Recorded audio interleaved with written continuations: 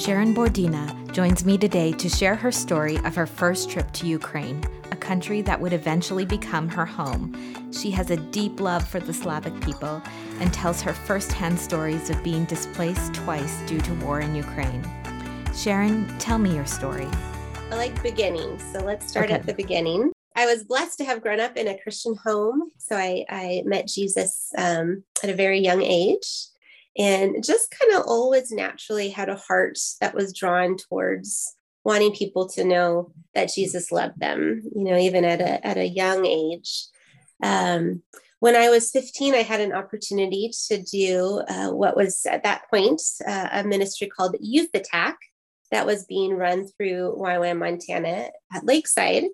And Mariska was actually, she was engaged to Keith at that time, leaders of this ministry for high school students, as well as the Posines. So I had to be part of this youth attack, and it was kind of like a mini DTS for high school students in the summer. So we had a week of lecture phase on the campus. And then we took this big, crazy bus and drove it all the way down to Tijuana, Mexico, where we had our outreach. So I was 15, first cross-cultural experience for me.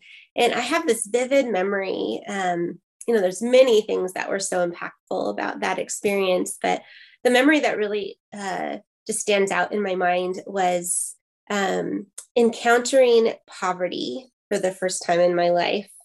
So close to one of the richest cities in the US, San Diego, it's literally miles away from this village of people living in cardboard boxes and just whatever odds and ends that they could put together. And I just remember feeling like, this is what I want to do. I want my life, whatever I'm going to do with my life, I want it to be used in a way to help make these people's lives better and for them to know that Jesus loves them. And it just stayed with me through the rest of high school. And of course, it was there that I learned about a discipleship training school. And so it kind of stayed in my mind that would be something I'd want to accomplish, or what I would want to be part of after I graduated from high school. So that experience, was very, very important to how my life would go.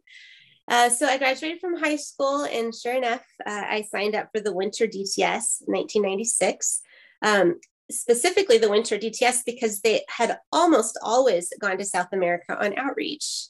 And if I am truthful, I was very excited about doing something for Jesus, but if it could be at least the outreach, if it could be somewhere that was warm in the winter with palm trees, white sandy beaches, and handsome dark-haired men. Like, I thought that would be pretty awesome, as an 18-year-old.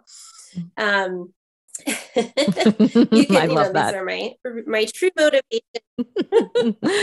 I really did want to do my thing for Jesus, but I just had this great plan in mind to practice my Spanish in a beautiful, warm place in South America in the winter months. So I grew up in North Idaho. So, winter is definitely very similar to what it's like there in Montana. Anyway, so that DTS changed my life. And one of the, just I encountered Jesus. I encountered Jesus on the campus there in Lakeside. And, and just the foundational themes of a DTS, hearing the voice of God, the Father's heart of God, all of those things were new topics for me. And so about halfway through our lecture phase, our speakers had this word of the Lord, and it was that we were not going to go to South America for our outreach. We were going to go to this place called Ukraine. And I was very certain that they had mixed up Ukraine for Uruguay because I was going to South America. I didn't even know where Ukraine was. I didn't have any desire to go to Europe. And then, I had studied Spanish for 3 years in high school. And here I understand they speak, Russian or Ukrainian. And I think I knew, that vodka and borscht were two words that were sort of part of that language, but that was as far as my education went, and I was very upset. Like, there was a struggle in me, because I had my plan and it was South America. in the winter, right? And here suddenly I'm faced with a completely different plan. And so just that struggle of, Sharyn, would you lay down your rights and trust that God is leading the leaders, and so I came to that place of, yes, God, I will trust. I will lay down my plan and trust you with yours. And of course, we know that's the right, we know that God has a much greater idea and plans for our lives than we could ever come up with. But that was part of that season, is learning to trust the Lord. About a month before we left on outreach, one of the DTS leaders during a time of intercession, came up to me and said, I have a word of the Lord for you. I was like, oh, what is that? What does that mean? And and he says, I feel like something's going to happen in Ukraine that's going to change your life. And you're either going to want to stay there or you're going to want to come back again. And I remember thinking to myself, wow, no pressure there. Yeah. Wow. No pressure there. What is that? What does that even mean? And but anyway, I can tell you that as soon as I said yes to Jesus about this new plan, I was all in. And the Lord began to give me a love for the Slavic people before I'd even gotten on the airplane to go in that place. Like I can honestly say I was in love with these people. And there's just no reason why, but just, it was like the Lord just put in me a little bit of his heart for the people of Ukraine. Wow. We landed in Kiev, Ukraine at the Borodina International Airport on March 25th, 1996. This is a day I remember every year because it was my 19th birthday. So we landed, my first day on the territory of Ukraine happened to be on my 19th birthday. And you can imagine it had taken us forever to get there. So I don't think I'd ever been so exhausted in my life. And it was like nothing I had ever seen before. So, Ukraine was just coming out of the former Soviet Union. I remember feeling like, okay, kind of like from the Wizard of Oz, where Dorothy's like, Toto, we're not in Kansas anymore. I was like, okay, we're not in Idaho anymore. Like, this is crazy. The airport was like just a cement block. And you walked into the building, there was nowhere to sit. And just, it felt like very different. And we had to wait like 6 hours at the airport for whoever was coming to meet us to come there. Our team of 17 people from all over the world, I remember we just made a pile, like a mountain of our great big, huge 70-pound backpacks in the middle of the cement floor. And then we just all laid on top of them and slept for like 4 hours waiting for this team to come. And then,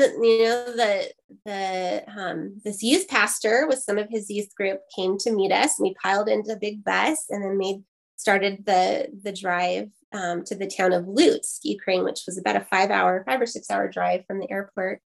And I just had this excitement in me. I'm like, oh my goodness, it's my birthday. I'm in Ukraine. And I look around and my entire team is just out cold, including my leaders. It's just me awake. And I just didn't want to miss anything, So I pulled out my pocketbook of Ukrainian language words and tried to, get to know some of the youth group that was there. Didn't work very good. So they took me to the interpreter, and so introduced me to the interpreter. And the next thing I knew, he wasn't interpreting anymore. And he and I just began to talk and get to know each other. And long story short, the interpreter's name was Sharyn Bordina, who has been my husband now for 21 years. But when I tell that story, I just always think that was really cool of God to gift me on my 19th birthday, not only a country and a people that I would fall in love with, but to meet the man that I would fall in love with, and that day really was the start of our love story. Oh, I love that so much. Katie, where would you like to go from dichotomy of extremes. Everything was opposite of all the creature comforts and, just that I knew as an American growing up. And I think one of the things that really impacted me so much was this crisis of identity. The Ukrainian people just coming out of communism and the Soviet Union, like basically when that ended, this lie was exposed. And so it created this huge vacuum of identity for a entire people group, Ukrainians, Russians, all the entire former Soviet Union. Like suddenly everything they had been proud of, everything that they thought was who they were as a nation, as a people group, it was exposed as a great big lie. And so, the vulnerability of that was something that just struck me as really, just gave me a heart for them and gave me compassion for them. Also in the 90s, there was revival in Ukraine. I mean, we would have outreach, evangelism, outdoor evangelism, and we would have hundreds and hundreds of people that would come and want to hear, our testimonies, want to hear the story. And we saw so many people coming to Jesus. And again, as a 19-year-old from North Idaho, I'd never experienced, a move of God like that. And God using me, as I would share the little story that I had up to that point of my life. And it changed me. I literally fell in love with the people of Ukraine. And when I left, and I have to, a little side note here, the only way my parents would bless me to go on this outreach in my gap year after high school is if I promised them I would come back and get a university education. So I had agreed to that. So, because if I had not agreed with that, I would have stayed, just as this leader in my DTS had prophesied over me. But I had committed to my parents that I would go to university. So I did, and I promptly decided to major in Eastern European Studies with Russian as my language focus. And I go back every chance that I got. Every year I would make trips back to Ukraine. And there's where my ministry started. And also, from the time that Ruslan and I met until the time we finally got married was a 5-year long process. It took us a while to figure out how to make our long distance transatlantic, relationship, cross-cultural relationship work. And this is, of course, email is just starting, and have a cell phone, no social media. I mean, all of these things are just beginning to develop, at that time. But, through those 4 years of my college education, that heart and calling not only to missions, but to the Slavic world didn't diminish at all. And much to my parents' dismay, because of course they desired that I would, graduate from college, get a good paying job, marry some nice American man and settle down, close to them. But much to maybe their dismay, I graduated and I went straight back to actually the Crimean Peninsula of Ukraine. And began a ministry there. So wow. So it's a long process, but I would have to say, just to finish that calling, it really was even before I landed on Ukraine, and it is not something logical. It is something that God just put in me, and it didn't change an ounce, and it hasn't to this day. I still have an illogical, there's just this love for that people. They're my people. And there's no reason for it. I don't have an ounce of Slavic blood in me that I'm aware of. But I have a great love for the people of Ukraine and in the Slavic world. Yeah. And what was it like in your early years of marriage and ministry, being in Crimea? What did your life look like there? Yeah. Well, so Ruslan and I, after we got married in 2001, and he had always been the interpreter for all of the DTS outreaches that Montana was sending in those days to Ukraine. So everybody, all sorts of people knew him, and he was like the wonder boy for YY Montana in those years, because they all knew Ruslan. People that are still on the base, Isaac and Ladon and their boys, the Briggs, the Masucci's, there's several families still on campus there that knew Ruslan well in those days. And, but he had never done a DTS himself. And so when we got married, we decided that we would do a DTS together as a married couple. And so we did that with YWAM in Kiev, had our outreach to Kyrgyzstan. And in that time, we were invited to be part of a team of 3 couples that would pioneer a new YWAM base in the Crimean Peninsula of Ukraine in the city of Simferopol. So we went down to help start that work in January, I think it was, of 2003. And in that season, in that first year of our marriage, the Lord had told us, in kind of a miraculous way, that our main focus would be ministering to families, which we thought was kind of weird because we'd been married a year at that point. And, we were the typical first year cross-cultural marriage. I remember distinctly telling Ruslan, when we were engaged, I wasn't overly emotional. I had read all these books on marriage. I wasn't bringing a lot of, baggage into the relationship, that we were just going to have a really easy time of things. And then I often say, I think I cried our first year of marriage more than I ever had in my entire life up to that point. And went from thinking I was such a great person to thinking I was like the worst human being on planet Earth. So it was, it was rough, just as it often is for newly married people, just learning, just learning how to live together, learning how to be married together, learning how to communicate well, learning how to work together, learning how to embrace our differences and build on our similarities. So, all of that was a lot of work. And and in that, the Lord says, and by the way, even though right now it's not going so well, you're going to be ministering to families. So that was, so in the process of helping to pioneer this YWAM base in Crimea, we began to learn about family ministry. And that really was our main ministry focus in Crimea, and continues to be an area that we have a great heart for to this day. Yeah. Wow. Yep. And I guess, long story short, we were in the Crimea for 11 years. And along the way, both of our babies came along.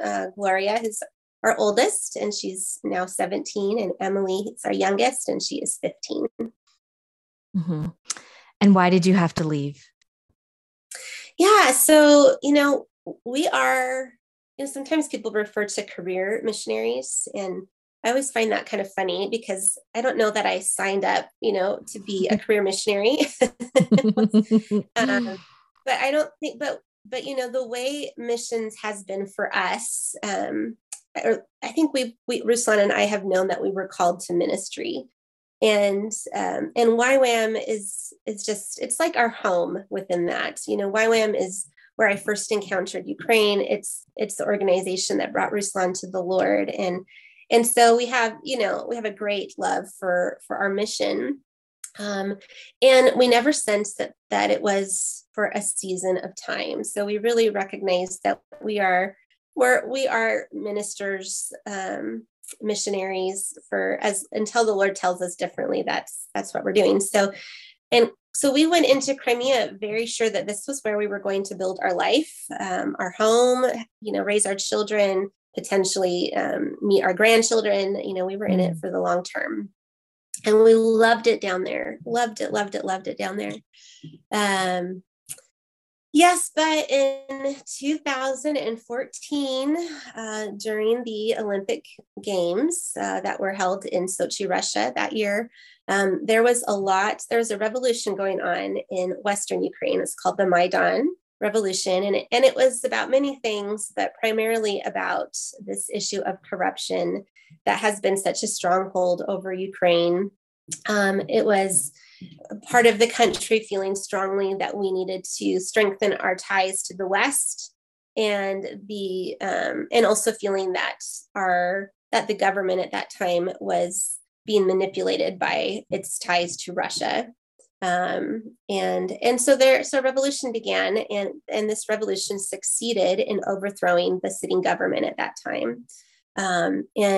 And it was exciting. It felt like this was the possibility for a new beginning for Ukraine to finally break free of the corruption, that's just paralyzed it for so many years. But in Crimea, and Crimea has always been a very just the stronghold of communism never got completely broken there. And also the population down there was predominantly Russian. So the ties to Russia are much stronger down there. And so, what was happening in Kiev was just kind of no big deal down in Crimea. But I remember thinking, I don't know, a month or so into 2014, end of January, as everything was heating up, I remember thinking that if Russia was going to make a play, that they would do it in Crimea. Because nobody was looking down in our peninsula. All the attention was up in the West and in Kiev. And because Crimea has more of that Russian backed people, group of people. And sure enough, on February 27th, I believe it was, we woke up to the news that the Parliament building in Simferopol, Crimea, had been taken over by unmarked special forces team. The Parliament building was 6 bus stops from our home. And with that news, we recognized that, we recognized that a conflict very well could be coming. And so about 2 hours later, my husband had the girls and I, they were 6 and 8 at that time. We were on the train with another one of our missionary colleagues headed for the town of Ternopil, 24-hour train ride into mainland Ukraine. And our train was the last to leave under Ukrainian authority. And, within hours of leaving the peninsula, all the airports were shut down, the borders were shut down. And really, we didn't know it at that point. My husband stayed behind. He came out a week and a half later with our dog and, whatever was most important to take with us. But it was the beginning of the end of the life that we had known in Crimea. In a day, we lost the ability to do the ministry we'd been doing there. Almost the entire missionary community evacuated. Many of them were our dear, dear friends. Many of them we have not seen again, in person. And it began a season of being some of the first displaced Ukrainians and permanent resident of Ukraine to Ternopil. And so that was the reason that we left Crimea. And that was also the reason we came to YWAM Ternopil. Mm-hmm. Have you been back since? Yeah. And, when we arrived to Ternopil, of course, nobody knew that, what happened in the months and years after was going to happen. I was sure that we would be going back. When I tell the story, I often tell people that my first couple months in Ternopil, I did not want to like the city. I didn't want to make any friends. I didn't want to do anything that would feel like we were putting roots down in that location, because we were going back to Crimea, and that was all. I was not open to any other conversations or possibilities, because it was our home. We owned our house there. All of our most precious belongings, memorabilia of our family, it was all in Crimea. But the longer time passed, the more and more difficult it was to go back. And especially for me as an American, it was very difficult to be able to go back. But to answer your question, we were able to go back 2 times, once in 2000 and I always get my dates mixed up. I think it was 2016, and then again in 2019, I believe it was. The first time we went back to see if it would be possible to return. And the second time we went back to say goodbye. Wow. And did you leave a bunch of stuff there? Well, our home, all of our belongings, and we were renting a house in Ternopil that really didn't have the space, and of course we didn't want to move if, it took us a while to understand we weren't going home. Mm-hmm. that God was repositioning us to a new location. And FYI, I'm actually writing a book about this. I hope to have Wow. it finished in the next 4 to 6 months, and it will Mm-hmm. be the story of coming out of being displaced from Crimea, and, all the Mm-hmm. things, all the journey that God brought Yeah. us on. Um, this experience was the hardest thing we had ever been through up until that point of our Mm-hmm. lives. It felt like a death of our vision, a death of a dream, a death of our ability to choose to live where we were. Mm-hmm. And part of being displaced to Ternopil, we went from a location where we were the well-known, we were the seasoned, missionaries with a great reputation, and everybody knew us, to a location where no one knew us and we had no reputation. We went from a place where we were fluent, that was Russian speaking, and we were all fluent in Russian, to a location that is Ukrainian speaking, in a completely different culture. And so it was starting over, Yeah. except we didn't know we were going to start over. And Mm-hmm. so it was walking through the grief and the loss, and coming to that place where we can embrace something new that Yeah. God was most definitely preparing for us. Mm-hmm. And then you tell us about setting up life and all the roots that you had in Ternopil. Yes. Well, I mentioned that I didn't want to like anything about Ternopil, because which is just, it's silly.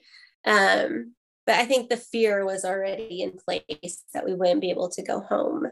But like it or not, people were so nice to us there. There's so many people reached out to us, showed us wonderful hospitality. And so, of course, before we knew it, we were making new friends. We were beginning to be engaged into this new community of people. And it was lovely. Our children made new friends there. And it was lovely to see them engaging, in the joys of those new friendships. The YWAM base in Ternopil was so gracious to us and so supportive. They allowed us to begin to engage in ministry where we could, but didn't make us, force us to make any decisions about commitments. We could just be displaced and respond to opportunities for ministry as we could, as we tried to figure out what the future held. And so, I get the dates mixed up, but about 2.5 years into our displacement, we recognized that we needed to make a decision. Are we going back to Crimea? Are we staying here in Ternopil, or are we going somewhere else? And for me, as much as I liked Ternopil, I recognized within the context of family ministry, we could do what we did anywhere in the world. So Mm-hmm. I really wanted to hear from God, if we're staying in Ternopil, why this place, instead of anywhere else. And so really the Lord showed us, spoke very clearly to me in 3 different areas. One of the things he convicted me of was that I'd actually been very close to any ideas of anything new from the Lord. I just was so determined that I was not going to give up. Not going back to Crimea felt like we were giving up on Mm-hmm. our friendships, on our community, on our dreams for ministry in that location. And what God told me was, listen, you keep asking me to guide you, but really you're not even open to me, speaking anything if it doesn't start with Crimea. And he showed me a picture of just having a completely closed posture. And then he showed me a picture of what it looks like when we have an open posture. And it's almost like somebody wants to give you a gift, but your arms are crossed over your chest. In order to receive a gift, you have to reach out to receive it in that open posture, right? You are able to receive this thing that is being given to you. And so I felt like the Lord was saying, would you have an open posture that I might give you something precious? And within my ability to be able to say yes, and that meant letting go of my dreams for Crimea, but saying yes to maybe a new dream that God wanted to give us. He introduced us to a beautiful location called the Carpathian Mountains. And the Carpathians are about 100 miles from Ternopil. And, if you've ever watched that movie called Heidi, where Heidi is up on the Swiss mountaintop, living with her grandpa. And, there's these high alpine mountains or meadows, high alpine meadows and goats and all that kind of stuff. That's kind of what the Carpathians are like. It feels like you've gone back in history 100 years, and it's just a very, very beautiful place. And we happened to go there on just a little family getaway. And one thing, long story short, we ended up purchasing a little piece of land there on just this incredibly breathtaking spot with a view of both of the two largest mountains in Ukraine, about a 20-minute drive from the largest ski resort in Eastern Europe. And we, as we began to pray into this, like, Lord, why Ternopil? We felt like God said, I'm going to use you in this area of pastoral care, of member care.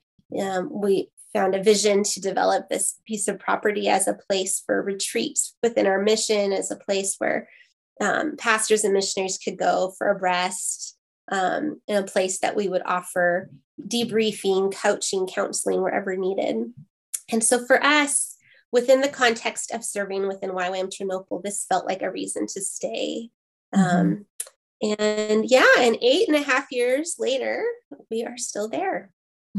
We've been full-time staff with YWAM Ternopil since 2017, I think it is. Yeah. And so you have a home there that you've built? Yes. Yeah. That's a whole story too.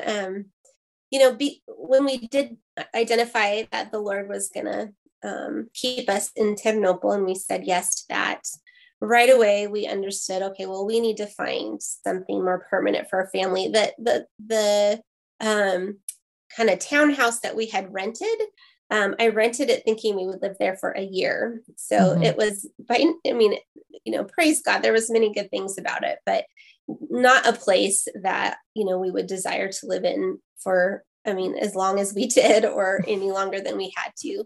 And so we felt like the Lord really told us, because we thought, well, should we buy a house? Should we build a house?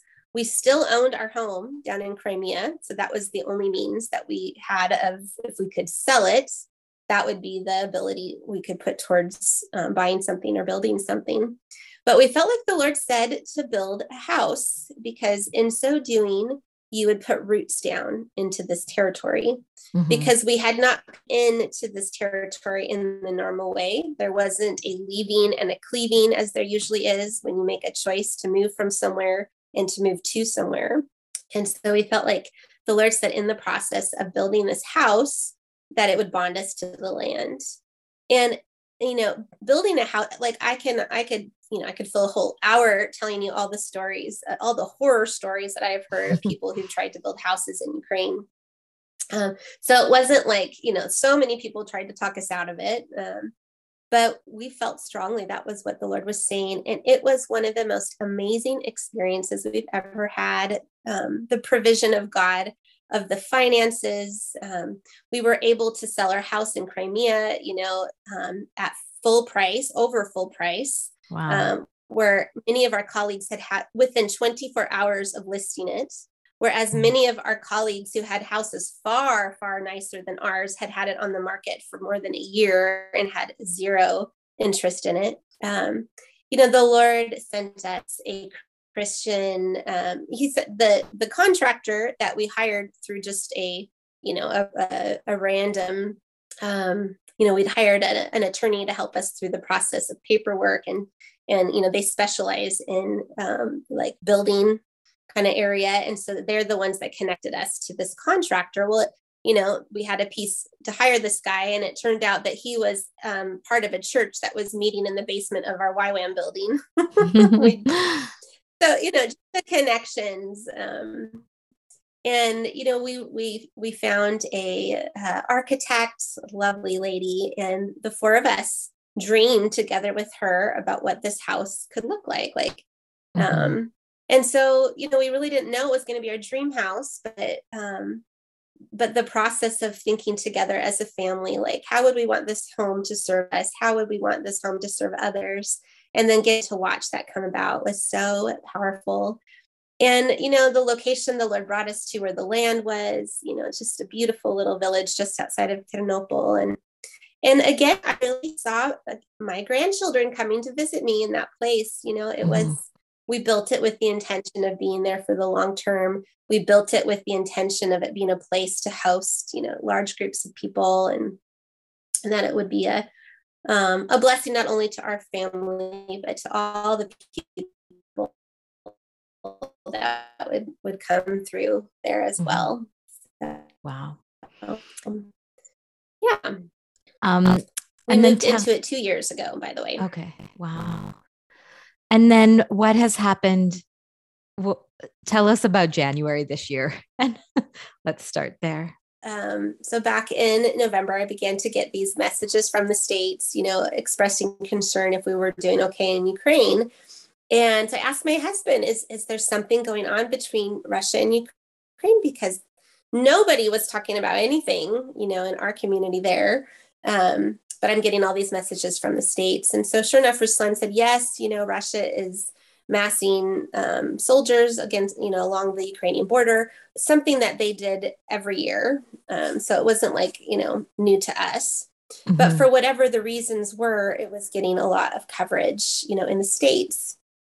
And really all the way up until the middle of January, I just was so certain that the media, the Western media, was just writing this narrative that they were trying to make something where there wasn't anything, out of the normal. Nobody in my circle of friends was talking about it. And when we did bring it up to people, they were like, nothing's going to happen. My husband was very concerned, but he was literally the only person that I was talking to that felt that way. So I really didn't think about it much. It's just annoying because we had, starting in early December, we had a team, a YWAM DTS outreach from YWAM Maui, as well as from YWAM Montana, that were joining us. And so there was just many, many conversations about, the situation in Ukraine. Were we concerned? What is our evacuation protocol? Things like that. And also just for context, Ruslan and I, as well as Yaroslav Yahutin, have taken over leadership of YWAM Ternopil for back in 2019. So we're now in this capacity of leading our base, which is why we were getting so many of these kind of conversations that were coming. But the first week of December, the last week of November, and the first little part of December, we had been in the Republic of Georgia teaching in a DTS there. And so we timed it so when we came back into Kiev that we would be there to meet this YWAM Maui team, which was flying into Kiev. But interesting, when Ruslan was coming through the border back into Kiev from Georgia, he has both a Ukrainian passport as well as an American passport, which he normally always enters in Ukraine, of course, on his Ukrainian passport. But he just felt at the last moment, as he was reaching in to give his passport, to the customs agent, he felt to enter in on his American passport. And he did it because this concern that Russia might attack was still very strong in him.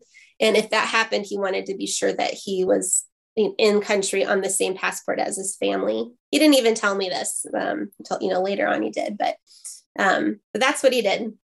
So we came back home to Ternopil, business as usual. But in the middle of January, the American consulate the State Department made a decision to begin evacuating non-essential personnel from the embassy in Kiev.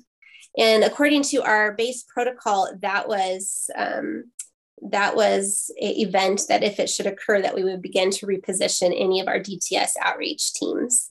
And so within about 2 weeks of time, we repositioned more than 30 students. We repositioned the team from Maui, the team from Montana. We had another team from YWAM Nuremberg, I believe it was, in Germany, that came and they moved from Kiev to Ternopil because they felt Ternopil was in a safer area. They stayed on for 2 weeks, and then their leaders asked to reposition them.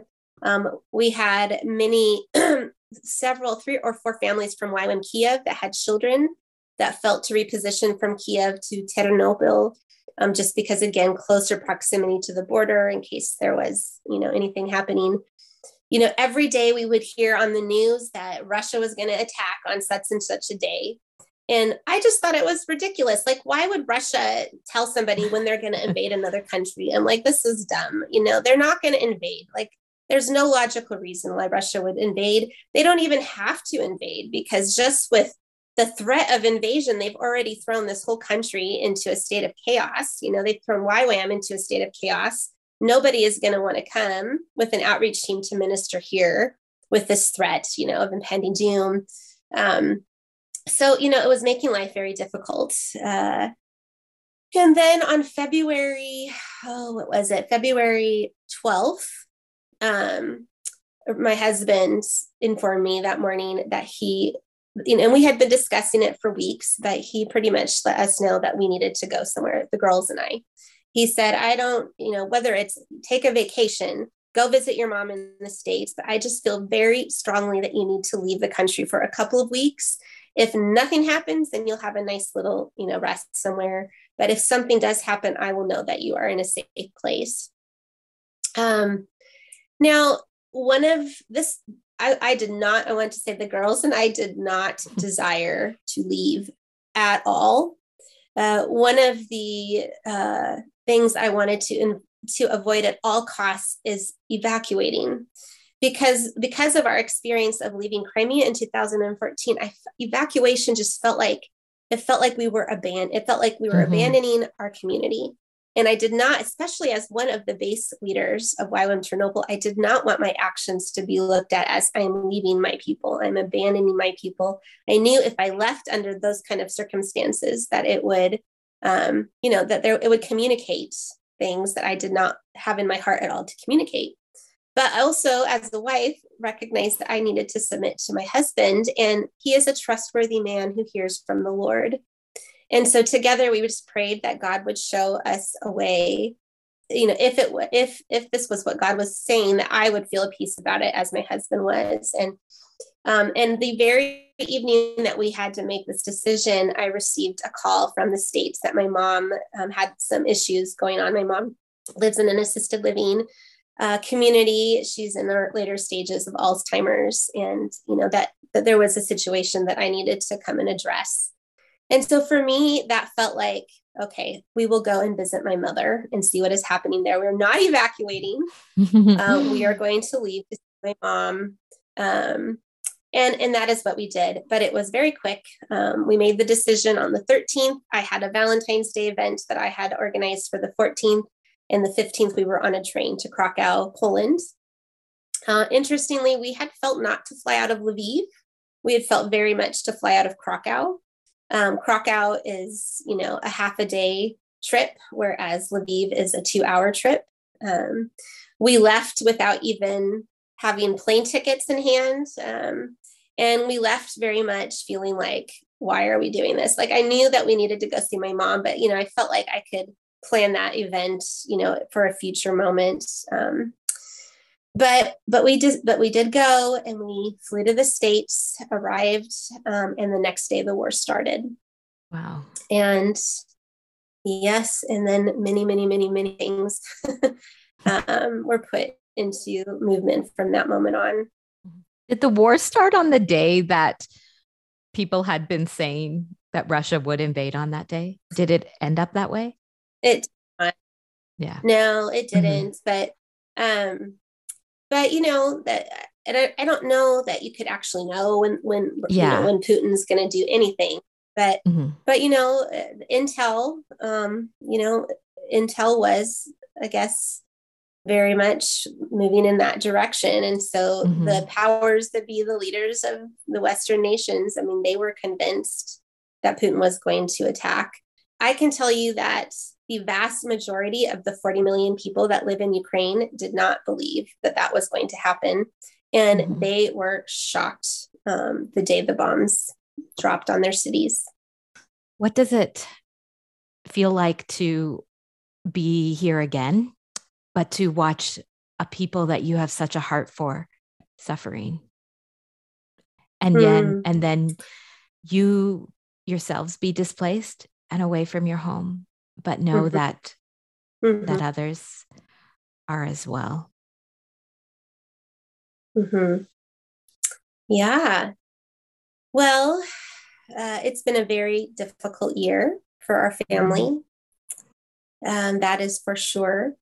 One of the things I recognized, some of the things I recognized right away was that some of the areas that had been such a struggle for me during our first experience of being displaced back in 2014 were not issues at all in this experience. And I was and I think that was true for all four of us because we've experienced this before. There was a strength to go through this again that we could tangibly feel.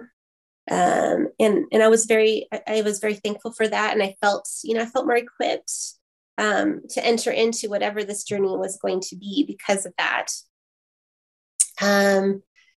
The other thing I would say is, especially the first month of the war, Katie, as you know, you were part of the team that I brought into Krakow, and then some of them went into Ukraine 3 weeks into the war. And it felt like that first month, it just felt like this move of God. Like I've never experienced anything like that before. Like just what was happening was amazing. And I remember thinking, how what a strange place it is to recognize and have to process horrors, like horrible, like you have never imagined before. But also hope and the outpouring of hope and being part of the anointed help from a God who never leaves us and who loves us, whether you know it or not. Like that was one of the most profound experiences that I had ever had before. And I would say that is true till this day. Like I recognize that we are seeing some of the worst of humanity, but we are also seeing some of the best of humanity. And the stories of how God has touched people, has helped people, has comforted people, has connected people from all over the world that have come to be, the help to the people of Ukraine in this moment of horrible that they are walking through. It has been profound.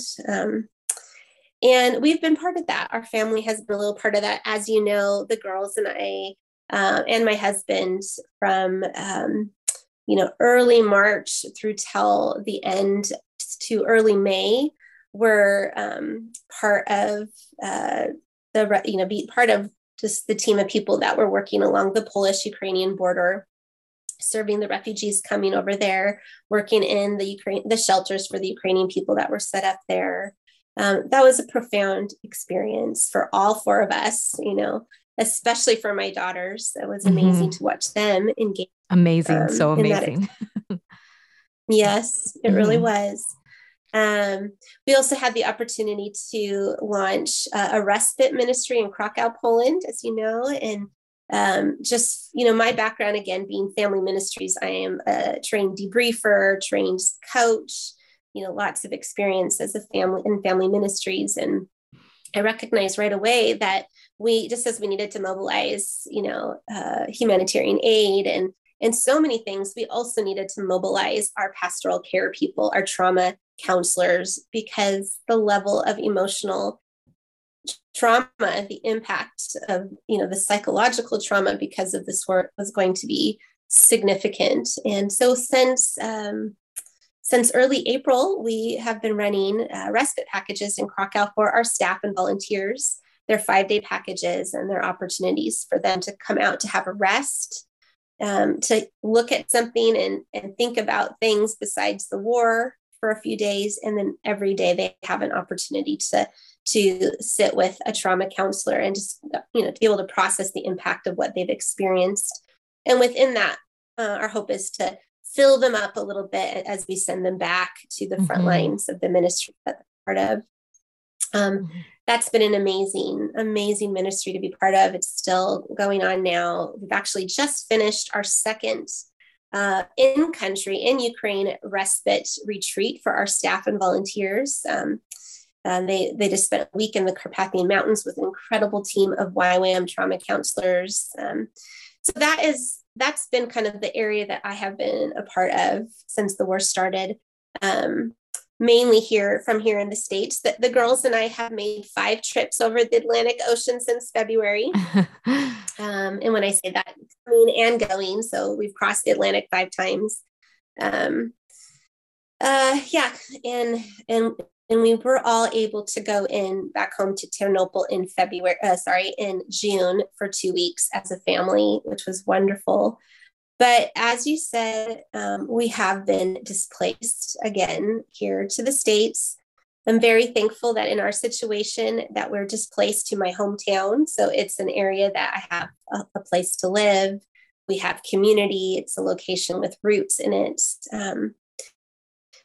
So, we're very thankful for that. But it has been very difficult in that this is not our home. This is my homeland, but it's not our home. And of course, our heart is to be in our home in Ternopil, ministering alongside, our staff and volunteers. But we have also recognized as parents, we do have 2 teenage daughters, and our oldest is a senior this year. And they just we need to be in a place that is stable, a place where they can move into a new school year, and for Gloria to her last school year and to finish well. And so, I just was talking about this morning to another friend, if we just put all of the fact that we wish we were home in Ukraine and we wish that this terrible war was not continuing on, if we can just put it kind of on a shelf and just not look over there, then we're actually doing really, really well here, about as well as can be expected. But yes, it's hard. And we pray every day that this enemy would be defeated and that the war would end. You had told the story about how Ruslan entered in on his American passport, and tell us why that was so significant now, knowing what you know. Thank you. Yes, I forgot to get back to that.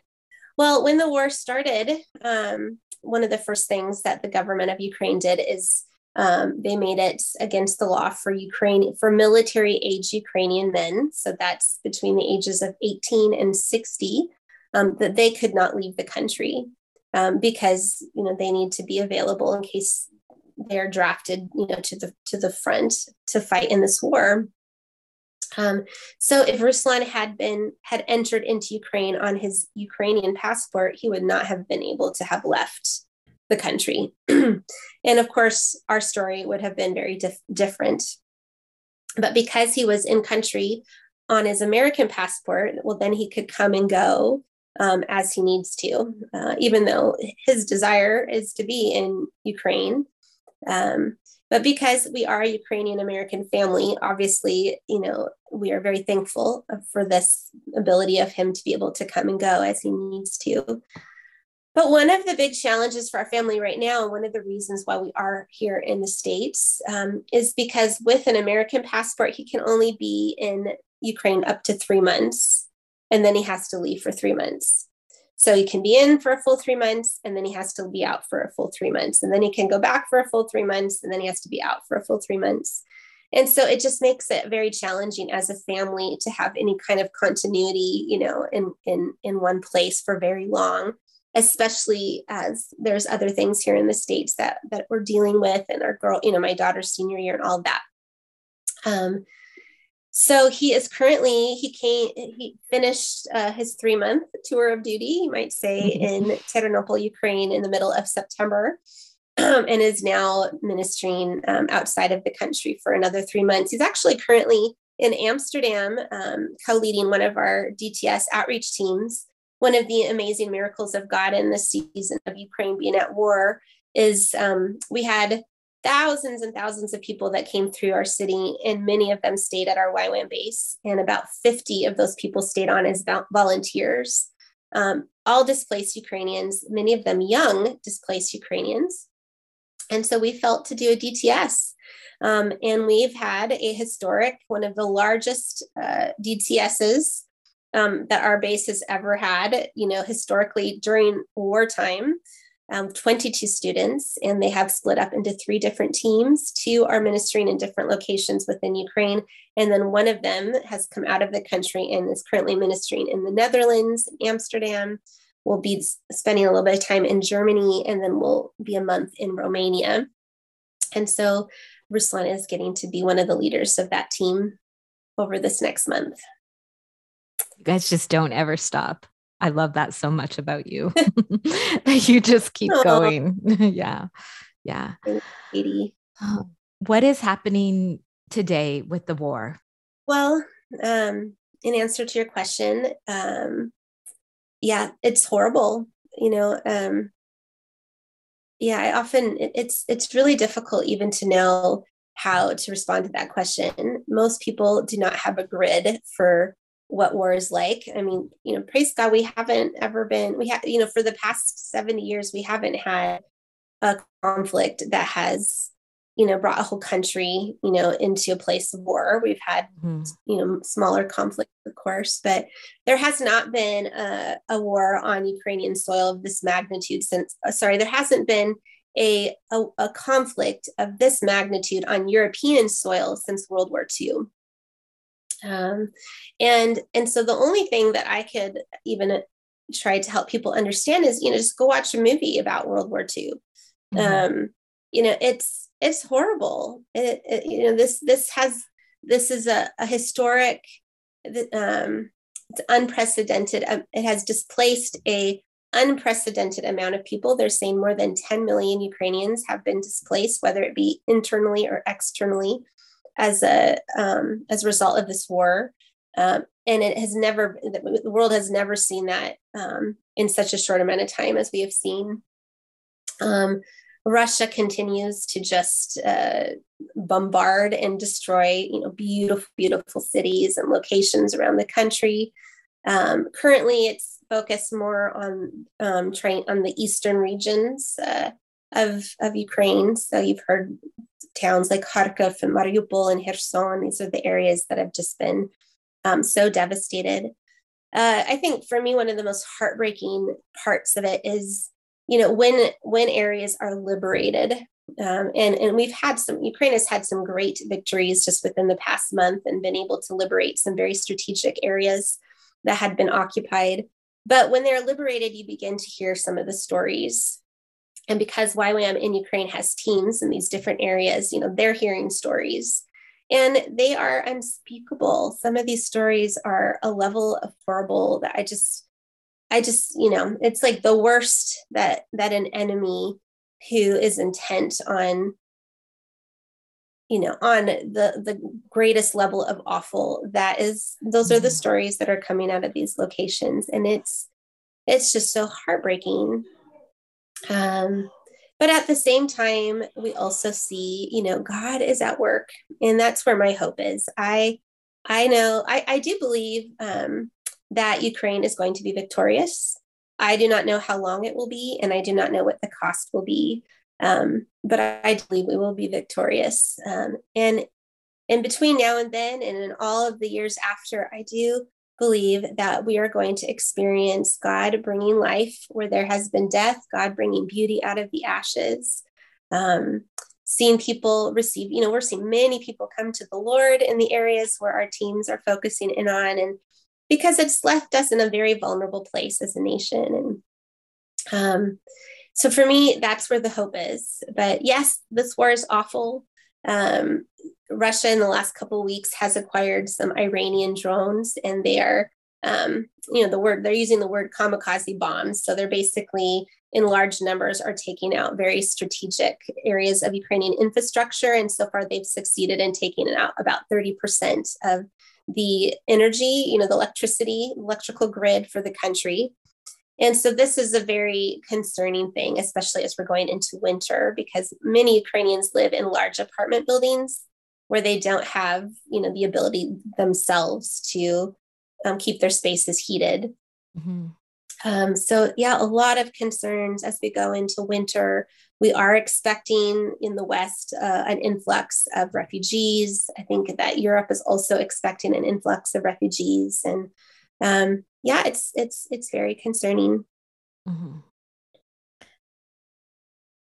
Sharyn, you've told this story so beautifully, and I just love how relatable you are, and I think that that's kind of what struck me a lot during our time together in Poland, is that we would be talking about war and difficult things, and you early on were like asking me questions about my story, and you had room for compassion for me there, and one minute at dinner, when we were in Krakow, it would be we were talking about, I don't know, makeup or something girly, and then war at the same table, at the same meal, and you're so relatable, and yet you've done such amazing things, and I just know that your story is going to encourage people that you don't know what you're signing up for always in life, but look at the tools that God has given you. And I just so respect you as a leader and as a mother, and seeing how you have mothered and shepherded your two beautiful daughters through this process has really been amazing. I wish we could do a whole nother podcast on how you're raising your daughters. And I have a special heart for sisters, and I love being around your daughters. They're such, and then I just look at you and Ruslan and your relationship, and then how you continue to minister. And, even when I saw you a couple of weeks ago, you guys have so much going on, and then you're praying with me. And it's just been amazing to see your capacity and heart for so many people as your lives are unstable and in upheaval, and that you continue to give. You guys are such a gift to people around you. And thank you so much for sharing your heart for the people. I think today you have really helped people understand what is going on there, and that this just isn't, there are faces these people are going about life just as we are. Yeah. Thank you, Katie, so much. As we finish here, I'll just tell you the three secrets of this past 8 months that have risen to the surface. One is holding on to Jesus, holding on tight to Jesus. Number 2 is recognizing that he holds our tomorrows, and he is good, and we can trust him. And number 3 is, even when we're walking through the valley of the shadow of death, or the valley of the shadow of hard, or whatever the valley is, he is with us. And wherever he is, there will be something good in that place. And so those are the 3 secrets that I have as we walk through what is absolutely the hardest season of our lives. We don't know how the story will end. We don't know how that will impact the country that we love, let alone our own family. But I really have felt a peace in just simply being able to say that Jesus holds our tomorrows, and we can trust him. That's so beautiful. Thank you, Sharyn, so much. Thank you, Katie. I just loved spending this time with you this morning, and I'm so happy to be able to share a bit of our story with you and your listeners.